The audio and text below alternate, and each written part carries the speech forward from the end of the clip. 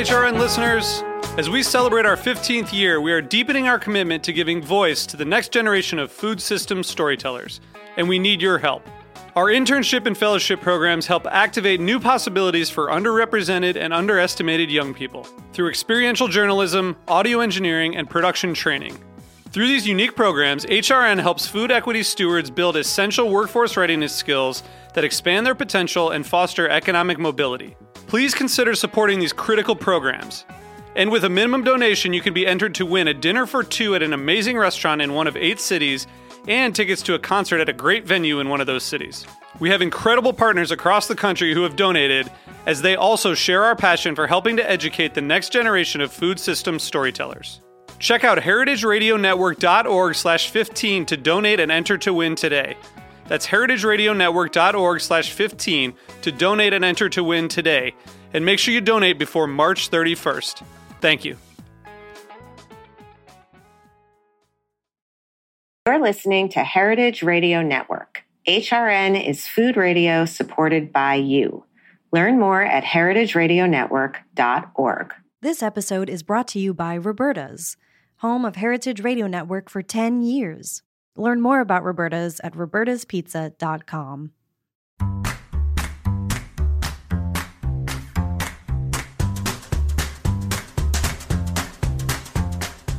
I'm Allison Kane, and welcome to In the Sauce, a podcast about building consumer brands from the ground up.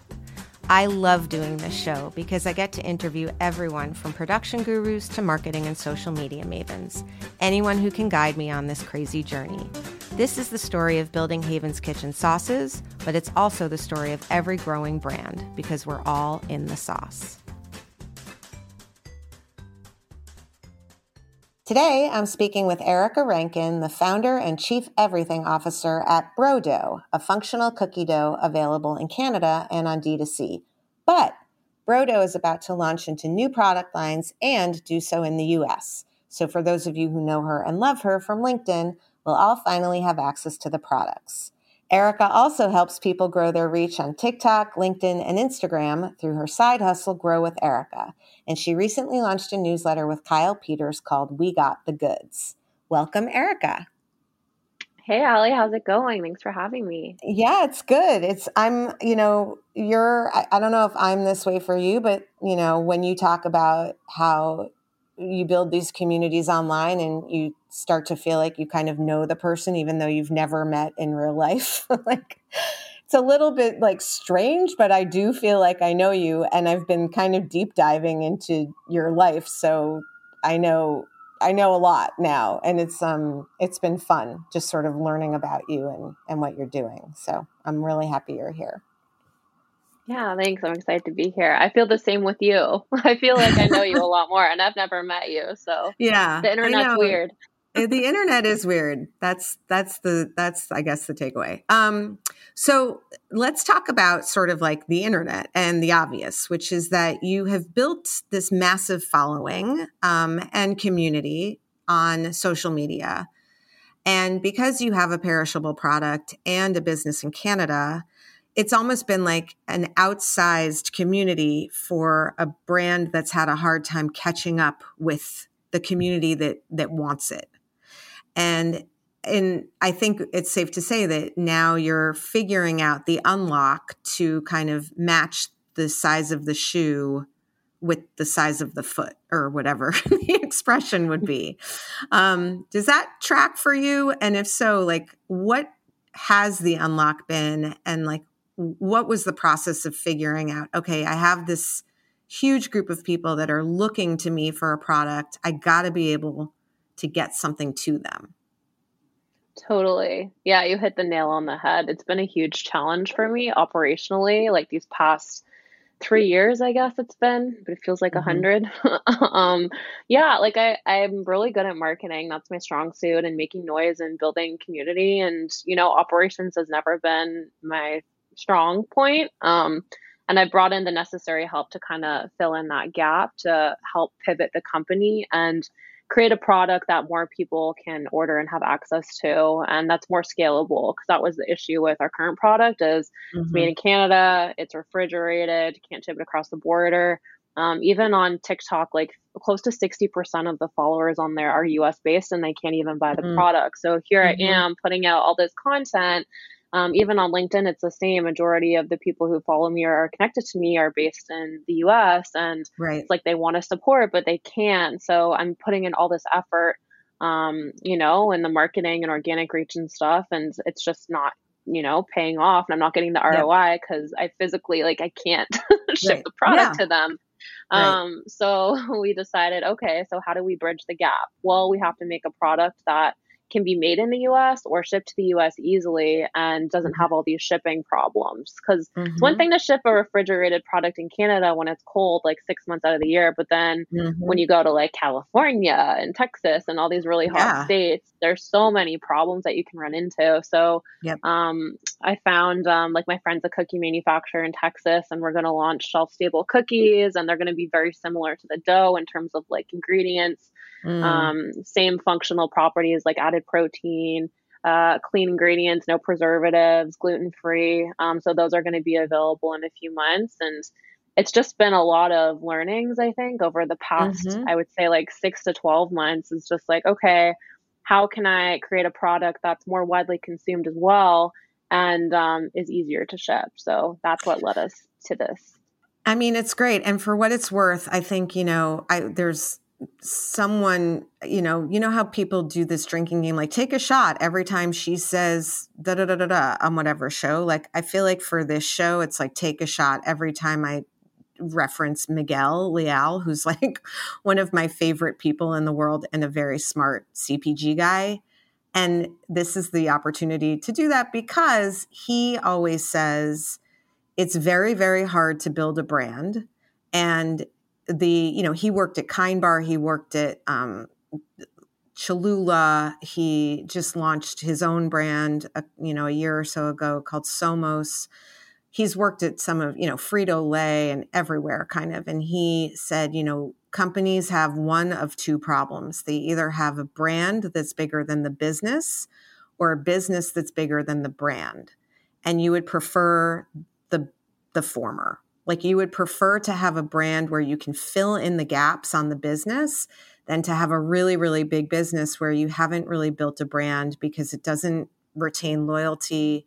It essentially grows into some sort of a commodity. It's very easy to replicate. So you have the good problem is the long story short on that. As you know, I think, and it's going to be really fun to see now the fruits of all of the labor that you've been putting in, building this community and real pull. And, with a product that's actually viable, I can imagine. I mean, we have similar frustrations because we're refrigerated too, and we never had a D2C business, and distribution is really hard. So we feel kind of similarly, but I always remind myself that what Miguel said. And so, this kind of goes to, what you've done with building this community. I think a lot of CPG founders and operators that I talk to are feeling frustrated at times that celebrities are all over the place. They're no longer really endorsing brands as much as they are wanting to be like co-founders and founding brands. There's a lot of celebrity brands right now. And I think people are feeling like our business was hard enough before. Now we're competing for eyeballs and likes and attention with people who have, hundreds of thousands, if not millions of followers. And if you're a celebrity, your cost of acquisition has just gotten significantly harder in the last year. So a lot of people are sort of saying you either need a celebrity to join your team or you need to become the celebrity, which is harder than it sounds. And I think in your case, you've really done that. So I'd love to just kind of understand how much of that has been part of the strategy. How much of it do you think has really just helped take something, from an idea that you had, a couple of years ago that you were kind of messing around with like a real business viability. What's happened with investors along the way? I mean, in a way, you're not necessarily like a celebrity, but you are in our ecosystem. So I'd love to just hear your thoughts on that. Right, yeah. So first off, I love that quote that you touched on. Like it's so true. And I never really understood the struggle of like the balance in between the two, like the marketing and operations piece, like they have to align. Yep. Otherwise you can't build a business. But Yep. to answer your question, man, so you asked strategy, like what was my strategy? And I didn't really have one. I kind of just been winging it, to be honest. When I first started the business in 2019, like it was a few months before the pandemic, and again, I had like $10,000 that I invested into it. That's all I had. I was using my car to store product. I was driving around with the heat off in the winter to like keep it cold. And then I graduated to like a freezer in my living room. And that's kind of how scrappy I was with the business. So I remember launching the business and, hitting publish on my Shopify site and just waiting for people to come by. And then I started like Googling SEO and what all of that is and marketing. And then I figured out like how much money brands spend on marketing, and it blew my mind. And I was like, well, how am I gonna make people find me and like try the product and like get eyeballs on me? I got to do something, right? So I think the approach that I took was, okay, well, something that brands really aren't doing right now is putting a face to the brand. Like there's not really that emotional piece to it. It's very product focused, product based. So how can I be different? How can I like have some sort of personable feel with the brand? So I just started like talking on my Instagram stories and posting on Instagram, talking to my audience as if I had like 100,000 people following me, and I think I had like 200. And I'm like introducing myself and eventually like it slowly built up, and I got to really know my customers, and I would message them, send them voice notes, videos, stuff like that. Like kind of built out relationships like that, things that are quote unquote not scalable, right? And then from there I went on LinkedIn, and I only went on LinkedIn because I needed guidance. I needed a mentor. I needed someone to show me how to take my business to the next level. And in doing that, I found that people were really, specifically founders, were really only posting shiny stuff, like the wins, the fundraising, all that stuff. So, and here I am, like, working out of my apartment and making dough at night so I can get 30% discount rates at the kitchen and using my little wagon to deliver orders to FedEx. I just felt like I was doing things so wrong, and I was almost embarrassed. And then I started talking to other founders, and we had a lot of common ground. Like they're like, oh yeah, I did this, or we would just like connect on like the silly things that we would do for the business and the things that were going wrong and the money struggles. And so I just started posting about it. And I think in doing that, it resonated with a lot of people because not many are comfortable sharing that stuff. And then I just had this following kind of build itself by just posting I guess my brand building, like I built in public, and people could kind of see what it was like to take my product from being made in a commercial kitchen by myself to now having it made by manufacturer and distributed across Canada. So I kind of took people along for the journey, and it's really helped me because like, I think especially when you're a startup, when you're going out to raise or, like you want people to get on board with your business, you have people that are coming on board because of you. They're investing in you. They're not investing in the company. They're investing in you. And I think I kind of built my credibility and showed the resilienceness through the storytelling on social media. And it hasn't been super easy, but it's been easier to raise money because I've kind of already built the community there. And it's easier to ask for things because I've tried to give so much over these past few years and show people what it's really like to build a business. And I want more and more founders to start doing that. And I think there are a lot more now that are more comfortable sharing like the highs and the lows and the in-betweens, not just all the shiny stuff, right? Yeah.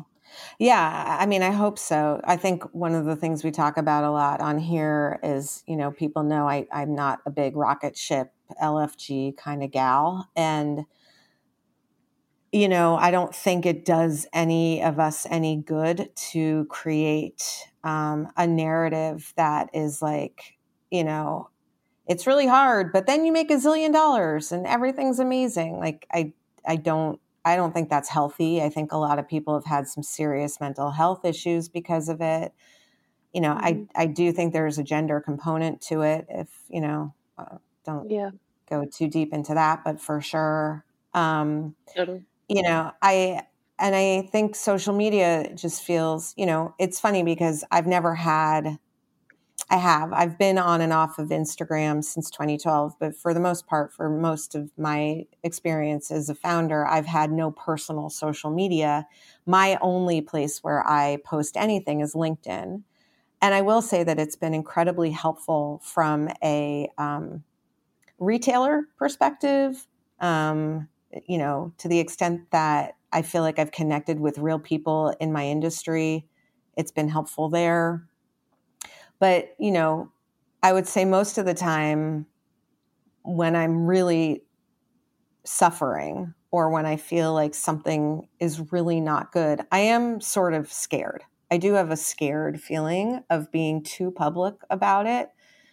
Not necessarily because I feel like it's going to make the business look worse, but it's almost like I don't want it to ever come back to bite me, whether it's a distributor situation or a retailer situation, or just, we're not having a good week or whatever it is. I just have this feeling of, I don't know. It's like, it's like, it's too vulnerable. And what's great, I think what you've done is you have gone there, and it hasn't come back to bite you. It seems like, in fact, that very vulnerability is exactly what's propelled you and the brand and sort of set you up for this next phase. But are there any moments where you feel like, oh, maybe I shouldn't have clicked post, or, maybe this is too much? Absolutely, yeah. And it's funny because people kind of assume that it's very easy for me, and it was really easy for me at the beginning because I didn't have a following and no one knew who I was. Like, I had 12 connections, and so I would just put stuff out there and be like, you know what, maybe someone's gonna see it, maybe not. I didn't really care. And then now, sometimes I do second guess it, and I'm like, okay, who's following me? And I kind of overthink things a little bit, but what I have done is just I schedule posts now, and once it's locked in, and I can't go back. I don't go back and change anything. But there have been times for sure where I look back a little bit and I cringe. I'm like, oh, maybe I shouldn't have cried on the internet. But at the same time, while it may be cringy for some, it can really resonate with some people who really need it in that moment. And I think that's why I'm here and why I put out that stuff. I'm okay with being a little embarrassed or awkward about putting something out if it helps a person. Yeah. Cause that's why I went on, when I went on LinkedIn, I wanted to see someone who I could relate to and I could look up to. And there wasn't really anyone there doing that. So I was like, okay, well, can I be that for people who are in the same boat or looking to start entrepreneurship or whatever? Can I kind of be that role model for them? And what would that look like? And it is putting out stuff that's uncomfortable and, very vulnerable and makes you feel a little icky sometimes. And for sure. Yeah, it's funny because I was thinking, I did have an experience where I put something, it wasn't even that vulnerable, but it was basically, I had gotten 6 calls in 1 week from founder friends who had been just ghosted by potential investors. And this is just not a time where that to me is acceptable. It is hard enough doing this business with all of the stuff that's going on in our industry, grocery, shipping, labor, war, famine, right? It's enough. And if you're not going to be a viable, investor for a company, please don't reach out. And then if you do reach out and then they engage with you, please do not ghost them. And I wrote something sort of here's how you can actually be helpful, give a quick no or, whatever it was. And I did get a call from one of my investors that basically he said something along the lines of that I sounded angry. And that it made me look like that had happened to me. And it was, I had that feeling in my stomach where I was like, oh, I'm getting in trouble. And I had that feeling where I like a little shame feeling. Mm-hmm. And, then I kind of just said like, A, it does happen to me all the time. Like, and anyone who says it doesn't is lying. And B, like, would you be saying angry to someone else? Like, would you be, if I was a 25-year-old dude, would you be saying I sound angry? And would that be bad? And it was an uncomfortable conversation, but it did bring up, it was, I think, healthy that we had it. I can't say that I felt great afterward, but I do think that I didn't take it down. I didn't think it was such a big deal, but these things are hard. They're hard to write, and they're hard to write when we're supposed to be creating FOMO and creating momentum, and everyone wants to back a winner and all of that stuff. Have you found that it's changed since last year, just with all the conditions being a little different now than they were? For fundraising, you mean? I'm thinking, I feel like there's a lot less kind of chest beating, rocket ship, crushing it nonsense than there was a year ago. Do you feel the same way, or have I just unfollowed all the people that made me feel that way? You know what? I did the same thing. I did like a spring cleaning. Yep. You got to clean it out. You got to clean it out. Yep. I know. So, and then sometimes you see a post and you're like, oh, wow, I forgot that, Right. I know. But for sure. Yeah. I think like it is really hard. And I think people have also gotten more comfortable, like with COVID and stuff, like sharing all the struggles, whether it be like, in our industry specifically, like supply chain and inflation and grocery and distribution, like all of these problems.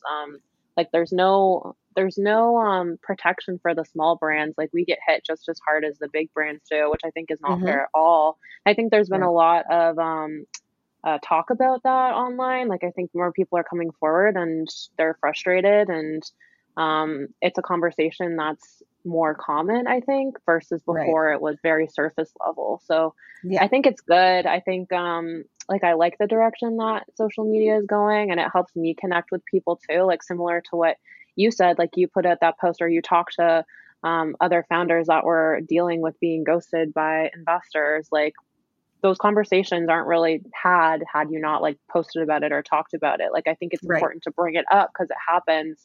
And like I don't think there should be any shame around talking about that either. It's all part of having a business. Like it's not always going to go well. Things aren't always going to fall into place the way that you'd hope. And I think it portrays entrepreneurship as being that when we don't talk about it, and then people get into it and they're like, damn, this shit sucks. You know what I mean? Yeah, no, totally. I mean, it's funny because we talk about when I first started this show in 2018, I basically was like everyone's biggest cheerleader. Like I had no idea what I was doing. No one I knew really knew. So I was like, I'm just going to interview people who seem to know what they're doing because this can't be that hard. And now 4 years later, I feel like a lot of it is like buyer beware. Like, I don't know, man. I don't know if you should do this. Like there are so many things that have to align just right for this to work. And I feel terrible because I don't ever want to be, a Debbie Downer or like, dissuade people from taking a swing, You just got to take a swing knowing these 5 things and having these 5 things in your toolkit, Yeah. All right. We're going to take a quick break and then we're going to come back and talk about, pivoting and new products and all sorts of fun things. We'll be right back.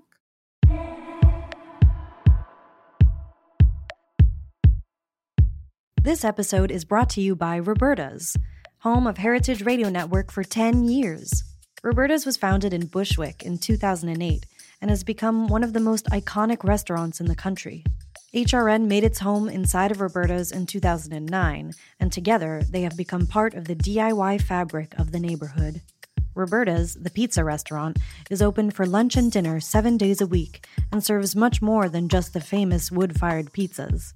Their team dreams up new salads, pastas, and sandwiches on the regular.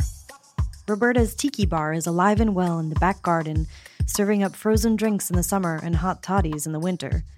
Stop by the bakery and takeout spot next door for fresh breads, sticky buns, and pizzas to go. And of course, there's the 2 Michelin-starred Blanca tucked away in the garden for truly daring diners. But Roberta's also extends beyond Bushwick, with multiple locations in New York City and now in Los Angeles.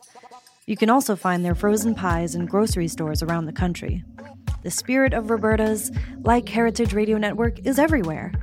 Here's to many more years of pizza-powered radio. Learn more about Roberta's at robertaspizza.com. I'm back with Erica Rankin, founder of Brodo. Okay, so, before the break, we were talking about you have this following, you have this community. I'd like to talk a little bit, maybe in a minute, about the difference between the LinkedIn community and the TikTok community, because I would imagine they're very different. But you needed to build a product that actually could reach all these people that want it. So pivoting away from a core product that is your first product, that's what you started with, that takes, like you said, you need to build out a whole new supply chain and operations, muscle. I'm curious about the process and how you kind of landed on what you ended up doing. Who did you consult? How did you think about it? How did you kind of map out what you wanted that to be? Because I do think people are trying to figure out innovation in general, and that could be helpful. And then the second part, which we'll get to, is, emotionally, that's kind of scary, discontinuing everything and kind of starting new. So let's talk first about sort of, operationally pivoting and sort of the steps there and how you broke it down. Sure, yeah. Okay, so this might be very confusing. So I have great. Yeah, well, it's CPG, right? So it's got to be. Yep. Exactly. But so I launched with these tubs of dough, right, in Canada. I built out my whole business for the first 2 years was just D2C. So I just sold this perishable cookie dough online, and it brought so many problems. People putting in the wrong address, it being left out in the driveway or the sun, and then going they write bad. you like it got warm, and you're like, I'm sorry, you weren't home for 3 days. Like I know. Not sure. Yeah. So bad. And I would do local deliveries, and people wouldn't give me like the number of their unit, and there'd be like 10 different units, and I'd go knock on every door. It was just like so horrible. So that's not scalable. I know, right? But so we decided, okay, like, especially after COVID, there was this huge D2C wave. And then after, like in 2022, even towards the end of 2021, it kind of slowed down because everyone was going back out into the real world and grocery shopping, and retail was picking back up. So I thought, okay, let's bring this perishable product to retail in Canada and grow and launch it into like 100 stores, see how it performs. I'll do a crap ton of demos, get feedback and everything. So that's what we did. We partnered with a distributor, I have a manufacturer, got it into 100 stores, spent 40 plus hours doing demos, got very honest feedback from customers. And nothing humbles you quite like a bad demo day. Yeah. My mother's chimichurri is so much better than this. And I'm like, that's awesome for your mom. And like, thank you for the, I don't even, you get the shit kicked out of you, but then you get one person being like, this is amazing. And you're like, yay, it's all worth it. And now I'm valuable as a human. Yeah. So you did all the demos, you're in 100 stores. Yeah. And I said no to going into any more because I thought, okay, it needs to sell in these stores. And if it doesn't sell, then it's not going to sell in 500. So let's just say no to all the other stores and just focus on these stores. And then I found that in many of the stores, it wasn't merchandised in the right spot of the store. Instead of being in natural, it was in dairy next to regular cookie dough, and it shouldn't have been there. And but again, like, I'm not going to argue with buyers. If they want to list the product, I'm like, by all means, this is what I recommend. But if you want to put me there, then you put me there. We have no control. We'll revisit it. And sure enough, it wasn't performing in that set. So I found that the serving size was too big, the price was too high on shelf. Like there were just all these things that were working against me. So I took all of that feedback and I made the decision to completely scrap that whole product line. And we're in the process, like in the next month, we're replacing that with a new single serve like cookie dough bites. They're still refrigerated, but it's just going to be in retail in Canada. And the price is lower, the ingredients are cleaner, people understand how to eat them, the copy on the packaging is different.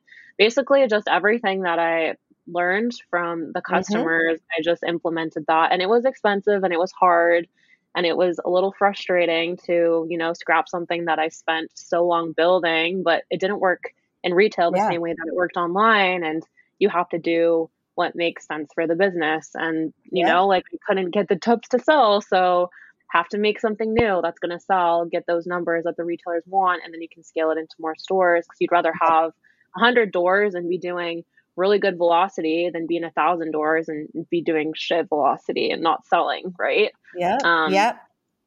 So I'm just learning to go slow and appreciate that. And that's what's happening with Canada and then US. My good friend, we've actually met each other on LinkedIn. He's a cookie manufacturer. And I thought, what makes the most sense? I had another person reach out through LinkedIn and I was helping him with his social media and he has built several businesses. He's been in CPG. He's super knowledgeable at scaling and exiting companies. And he had told me, he's like, I will come on as an advisor if you figure out how to bridge the gap and create and sell a shelf-stable product in the US because that's the majority of your followers. And you can't get product to them. So how do you connect that? So I flew down to Texas where the manufacturer is. We were in R&D and we're getting packaging finalized now and new website and I guess trying to make that transition. So I have kind of two different things happening right now and it's a little much if I'm being honest. I'm kind of biting off more than I can chew, but I get that. Yeah, it like makes the most sense for the company. And I'm also learning to, even as exciting as it is to get a new product out there, I just really want to make sure that I'm doing things right. Like the copy on the packaging, like the color scheme, the logo size, like all these little things, they really have an effect. Not so much on D2C. It's not the same as retail. But with retail, like I've learned, okay, like we're going to do things right. We're going to go really slow. And I wanted to launch this product a lot sooner, but things take time. I had sprinkles sent to me that were supposed to be used for a plant trial and someone had stolen them off my porch and my roommate was going to the gym and she was walking down the street and she saw sprinkles all over the road. Oh no. I mean, that's good content, but very, very, it's like spilt milk. It's like liquid gold. But so you said something I want to ask about. Are you going to have two separate websites then, or is it going to be one website and you kind of have a different place to go if you're in Canada versus if you're in the US? Yeah, so I think there's just going to be one website for now, because eventually I do plan to launch and I don't know where the future will take me or what will happen, but depending on how well the dough bites do in store, like in retail, we'll probably launch those into the US. I'll focus on Canada first. Right. So yeah, so we'll have like the website and then it can be like, you can buy the cookies here.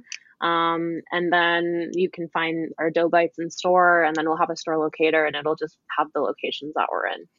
Yeah, the way that my team and I talk about it, because we're launching a shelf-stable product at the end of the year, and it's similar. Like, I mean, it's, believe me, like woo-hoo. I'm like, people have been saying like end caps and shippers and samples and smaller pouches, and I'm like, I cry basically just thinking of the potential. And it's also, we still are, building out our fresh business and it's going quite nicely. It's, it's just fresh distribution in general has its challenges, but, we took a good look at our website and our content. And now, we've been sort of a one product brand, and now we're going to be a platform of multi products. And they make sense. They all fit within the same brand umbrella. There's an absolute there.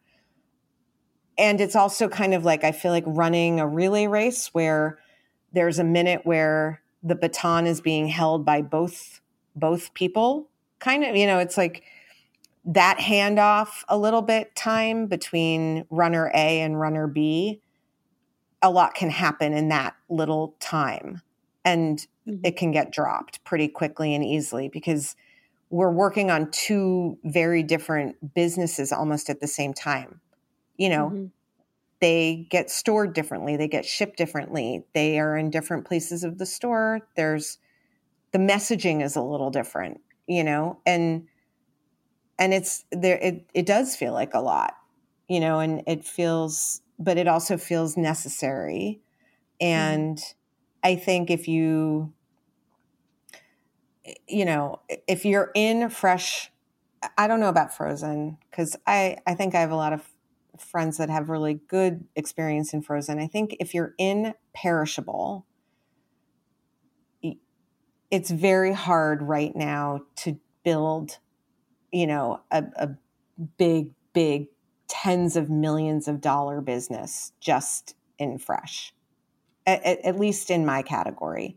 And when I say my category, similar to you, anyone who listens to this knows, like, sometimes we're in the butcher, sometimes we're in dairy, sometimes we're in produce, sometimes we're in vegan, sometimes we're in, there isn't really even like an exact home for us in fresh. Whereas like in the shelf stable, it's going to go in the same part of every store.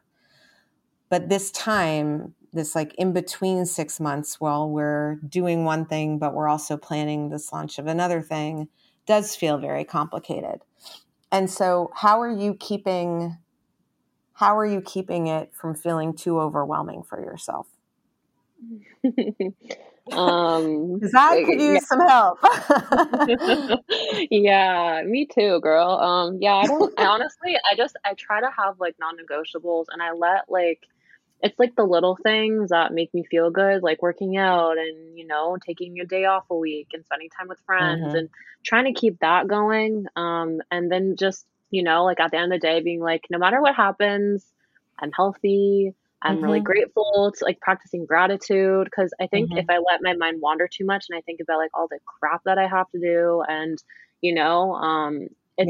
there's just so much happening. And then you go down the path of like, well, what if this doesn't work? And I worked so hard to do this, or like, what if this goes wrong, or so expensive, like delisting products and relisting new ones. I'm like, am I gonna have to pay listing fees again? Like there's all these things that come up. But I think just like appreciating what's happening and taking it day by day is like really important. And then I try to like have a list, like every day I have like a power list of like 5 things. I'm like, going to do these 5 things.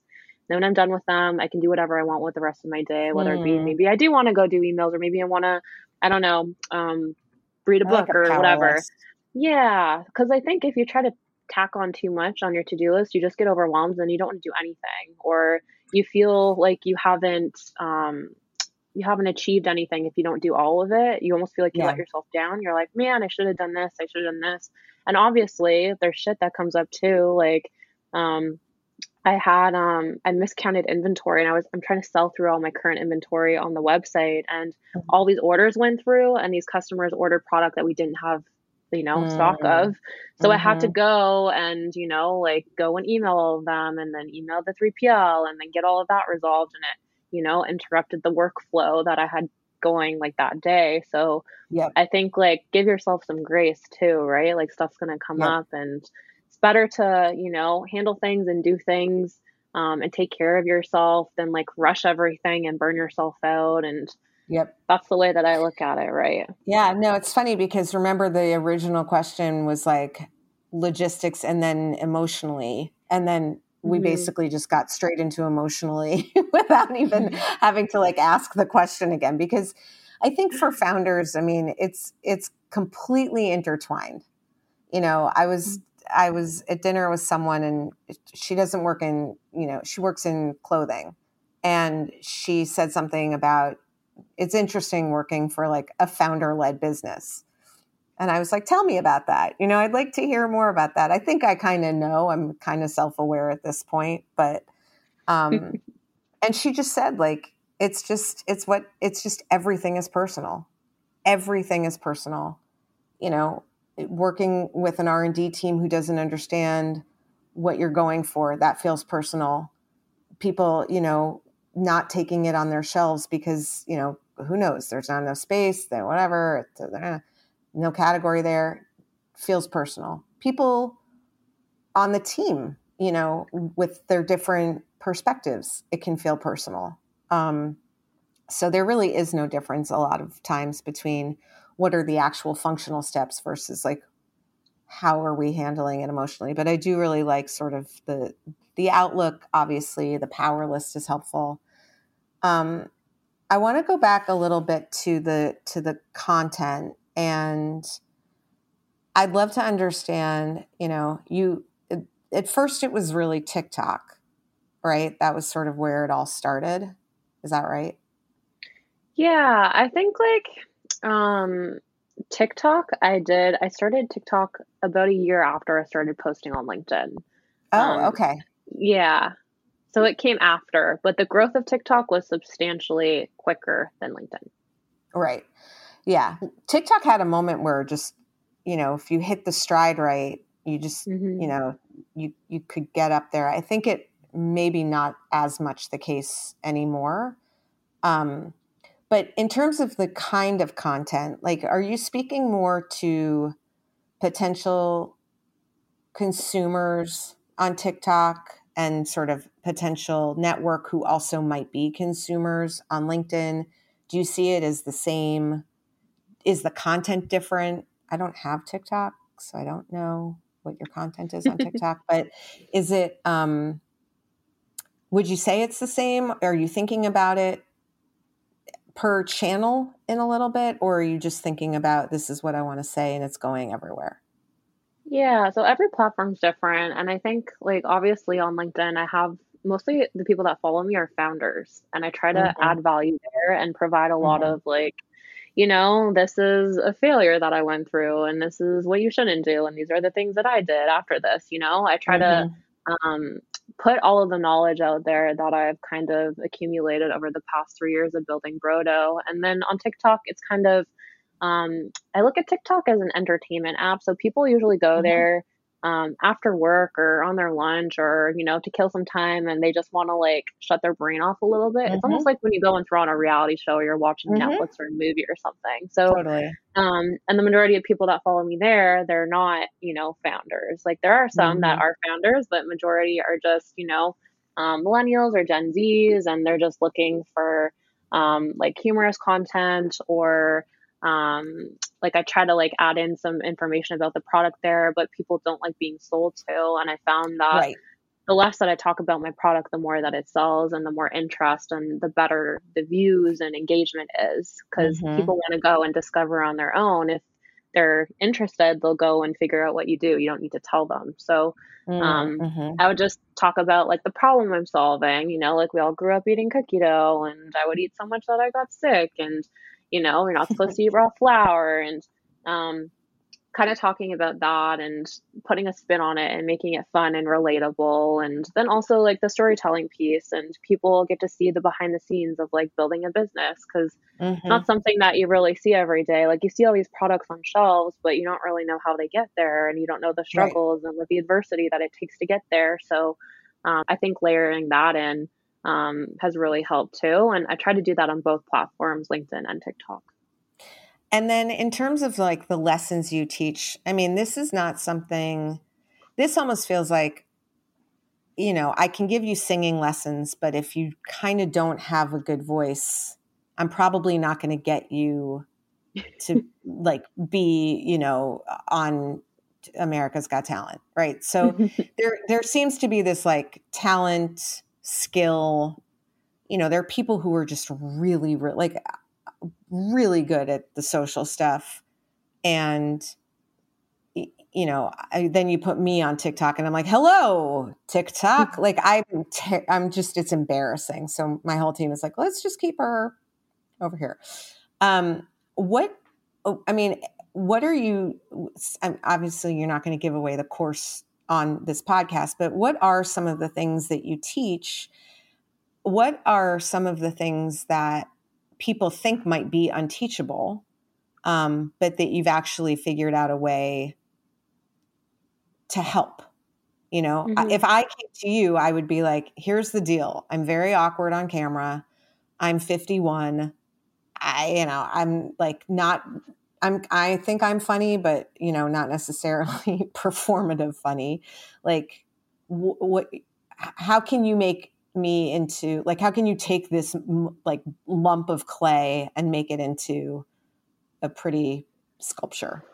Yeah. So I have had people come to me who they ask me, they're like, how are you so comfortable on camera? Or like, I'm so awkward, or I Mhm. hate being on camera. Or they're like, how do I build a really loyal following who love me and know me, but I don't do anything on camera. I'm like, well, Right. it doesn't That's really not going to work like happen. that. Right. Mhm. You can't really clone yourself, but that would be Mhm. great. I would say, like, honestly, for me, it's just one of those things you have to, like, you're gonna suck at before you get good at it. And I go and I look back Mhm. at old videos that I had, and I'm just like, oh God, and I'm sure Right. they're not that bad, but from like me, like looking at it, and we're all Yeah. our own worst critics, right? Like, you go and see like the top motivational speakers in the world, and then their first, I guess, speaking events Mhm. or speaking gigs, they look back and they're like, oh, it was so horrible, and they beat themselves up. And then here I am, like, looking at that, like, wow, that was amazing. I'm so inspired. And, Mhm. I think people are just too hard on themselves. So I just say, like, get in front of the camera, get on Zoom more, FaceTime your friends and family more, just get comfortable speaking. And talk to like the person who's behind the camera, like it's your friend, like one on one. Like, Mhm. it doesn't need to be like, you don't need to overthink it. Just do it and then post stuff and don't rewatch it. Like, if you're about to post Mhm. something, don't watch it over and over and over again, because you're never going to Mhm. watch it. You're going to find so many little things to pick at, and then you're going to talk yourself out of posting it. So I always tell people it's better to put stuff out there than nothing at all. Because if you're going to wait Right. to put out perfect content, you're never going to put out anything. And Yep. even with me, it's I always say it's like throwing spaghetti at a wall. Like, some videos are going to flop and you're going to be like, oh my gosh, that did so bad. I put so much time and effort into that.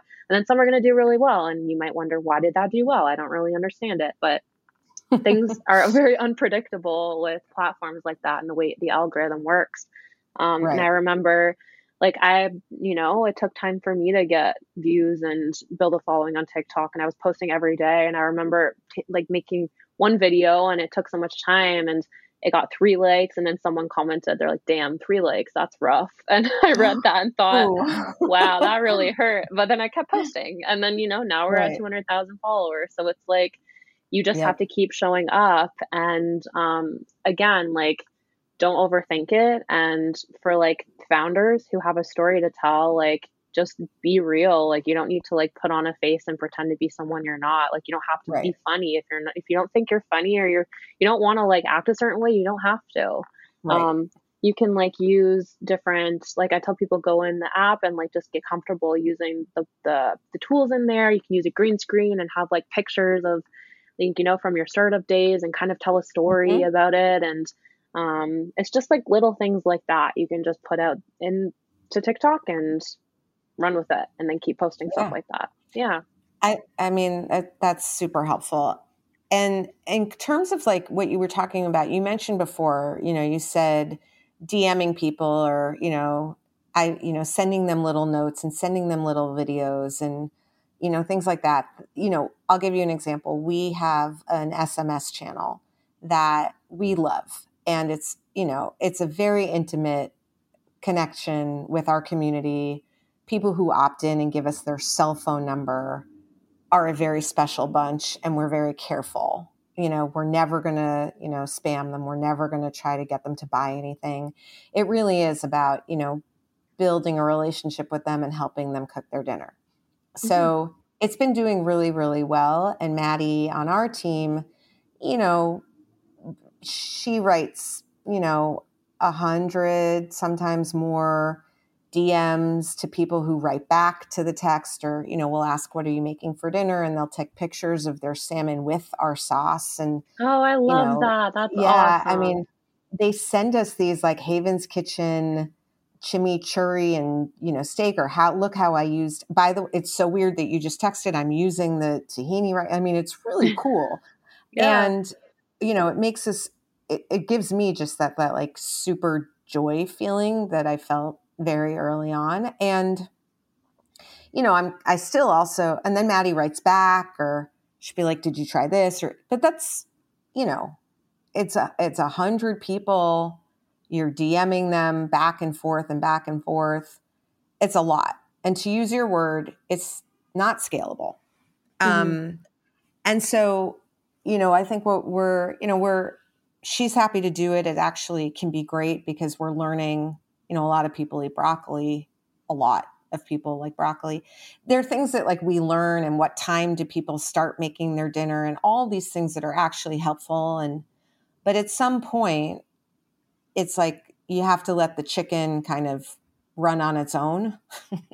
I don't know if that's a good analogy, but you know how like baby giraffes are like, they're kind of like, they're not quite able to stand up, and then all of a sudden they stand and they walk away. Like where do you think, is there a point at which you feel like, okay, the brand will be able to not have this level of intimacy? Or are you worried about losing that level of intimacy and seeing a dip? Or are you thinking about ways to, use AI or whatever it is to scale the intimacy in some way or another? Like, what's your thought, I guess, on scaling this type of one-to-one consumer relationship? I think I want to keep that small business feel even when I'm a big business, because me, as like when I put my consumer hat on and I purchase from companies, and there's one company in particular that does a really incredible job of doing this, and it's First Form. They're like they do supplements, they do like protein bars, energy drinks, apparel. They're based in the US, but the founder himself, he takes time out of his day to like an hour or something every day to respond to customers and stuff. And it's like $1 billion company. So they've done a really good job of doing that. Oh yeah. And they like you order something from there and you get a handwritten note, and it's not like a generic pre-written notes. Like they're actually like made specifically for you and what you ordered. So that's something that I love. And I know that that goes such a long way. Because when I was doing that, when I started the business, like, word of mouth is really powerful. And I think people underestimate how far it can go, whether it be you sending a handwritten note or you sending a customer like a video directly, of you being like, thank you so much for ordering, They're going to tell someone, and then maybe they're going to tell someone, and then maybe they'll order, and then they'll post on their Instagram, or it just starts with one customer, and then it can accelerate from there. And I think if you can try to find a way to still keep that feel as you grow and like slowly bring in the pieces as you need to when you start growing, it's worth it, I think, in my opinion. Even for me, like, I mean, I've been knees deep in product development, but once we have product that we're selling, I want to get back to spending time every day to just like message a handful of customers, or, even like I just have like I hired a full-time employee not too long ago. And whenever someone follows us on Instagram, we make an effort to go to their page, like or comment on one of their photos, and maybe shoot them a message and say like, thank you so much for following us, your dog Molly is so cute, like like add something in there, really, and they're like, oh my gosh, that's so cool, like like they remember that. And it's even like even if you're not getting the ROI right now, down the road, maybe that person's going to be in the grocery store and see our product and be like, oh my god, they messaged me, I'm going to buy this.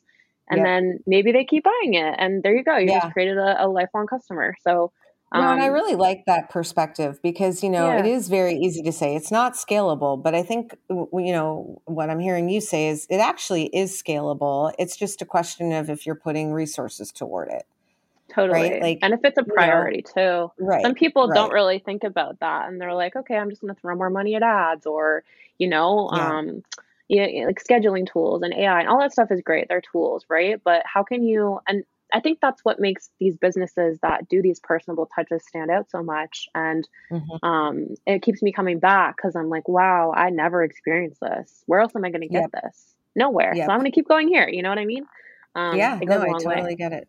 Yeah, I just got the title for the episode. I never title them until I'm like recording, and then I'm like, so I'm writing it down before I forget. Okay. So, and everyone who's listening will know it because it will be the name of the episode, but I'm not going to say it for some reason now. It's a secret for me. My mind.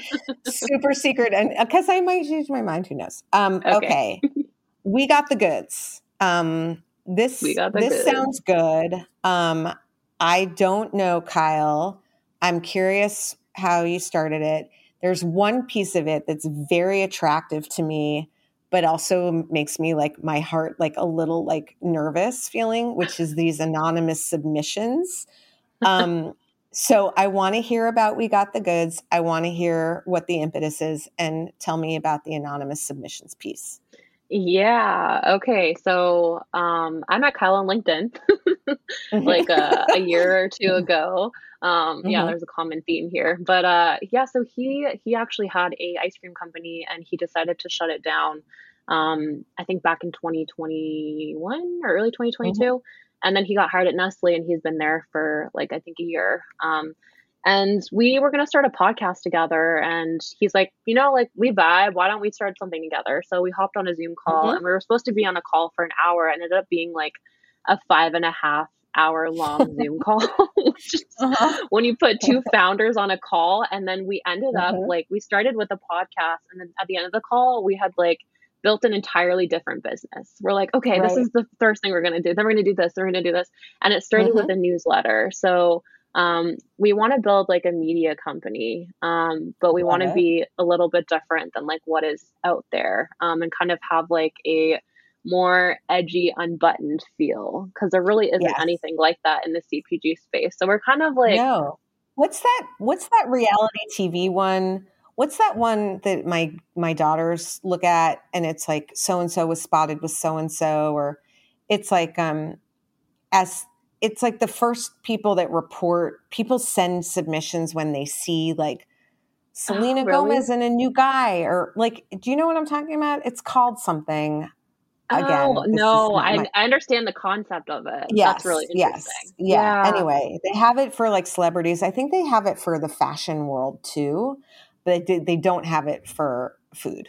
I mean, we're such Okay. a weird, hokey business anyway that this is going to be very funny to watch. But Okay. so, well, you know what I mean? Like Yeah, it's yeah, I get it. like I the get grocery store world compared to like the high fashion, sexy world. It's just, it. It's there's so like true. an irony to it that I think is very funny. I often think like a reality television about our industry, like, would be very funny. It might Ding, be ding, not ding. funny to anyone except us, you know, Yeah, but anyway. totally. So go on. Sorry. We got Yeah, the goods. okay. So it's going to be We a we did. newsletter. Yeah.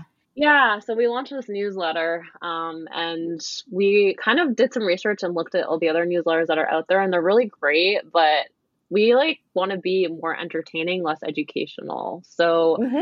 we are experimenting with all of these different columns. So it's kind of like newspaper style. That's what we kind of started with, and then we're like, okay, maybe we should like pivot a little bit and just have like different sections. So we added in like a peaks and valleys part where we like interview a Hmm. founder and they talk about like the high of like their journey and then the low. And they get some exposure on there. We have like a what's new Hmm. space where founders can submit. And then we'll actually feature them in there. We want it to be more inclusive where people can actually, be a part of the newsletter and be featured in it.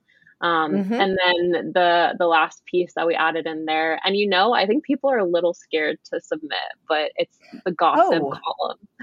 yes. That's why I'm like I felt myself starting to sweat even saying it because, it's like, it's that feeling again of like, uh-oh, I, Oh, am I yeah. allowed to talk about this or, any of that stuff? But yes. So are people submitting?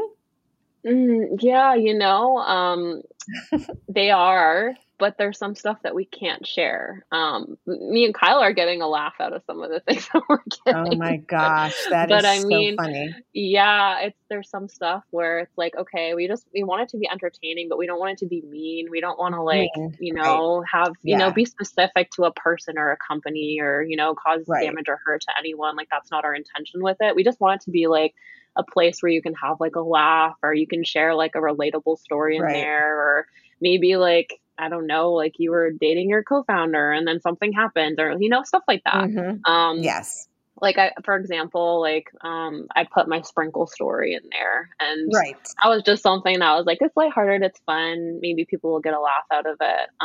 Right. So we've had some like people submit. I think the first one we featured was someone posted about a rant about investors and what it's like having investors, and they think, they can come in and do whatever they want because they give you money and they, like a babysitter essentially. Like that's kind of, you could feel the pain that the founder had writing it. So it's also like an outlet too, where people can maybe just like vent a little bit. There's that Dear Sugar column. Yeah. It's like where you go to just like get it all out. So how do people sign up for We Got the Goods before we go? Yeah, so our website is wegotthegoods.co, not com, because that's taken, so don't go there. You can sign up, and then we're actually going to be launching a like a referral rewards program. So if you get people to sign up, we're actually going to send you CPG products that are going to be sent in by brands who are sponsoring us. So cool. That's a whole nother fun reason to sign up and see what's coming. So yeah, totally. Well, I already signed up. I signed up this weekend. So amazing. Thank you. I'm in there. Erica, I thank you so much. Thank you for coming on the show. Thank you for sharing your whole journey with all of us. This is I say it all the time, but it is a crazy business, and we really do need community, and we need people to be vulnerable, and we need, some honest voices in there. So on behalf of all of us, a big thank you to you. Oh, thank you, Allie. I appreciate that. And Liam, thank you for engineering this week. As always, we couldn't do this without you. I would not. I'd record something maybe, but no one would ever hear it if I didn't have Liam. So thank goodness for him and Heritage Radio Network. And I will be back next week with another episode of In the Sauce. In the Sauce is powered by Simplecast. Thanks for listening to Heritage Radio Network, food radio supported by you. Keep in touch at heritageradionetwork.org/subscribe.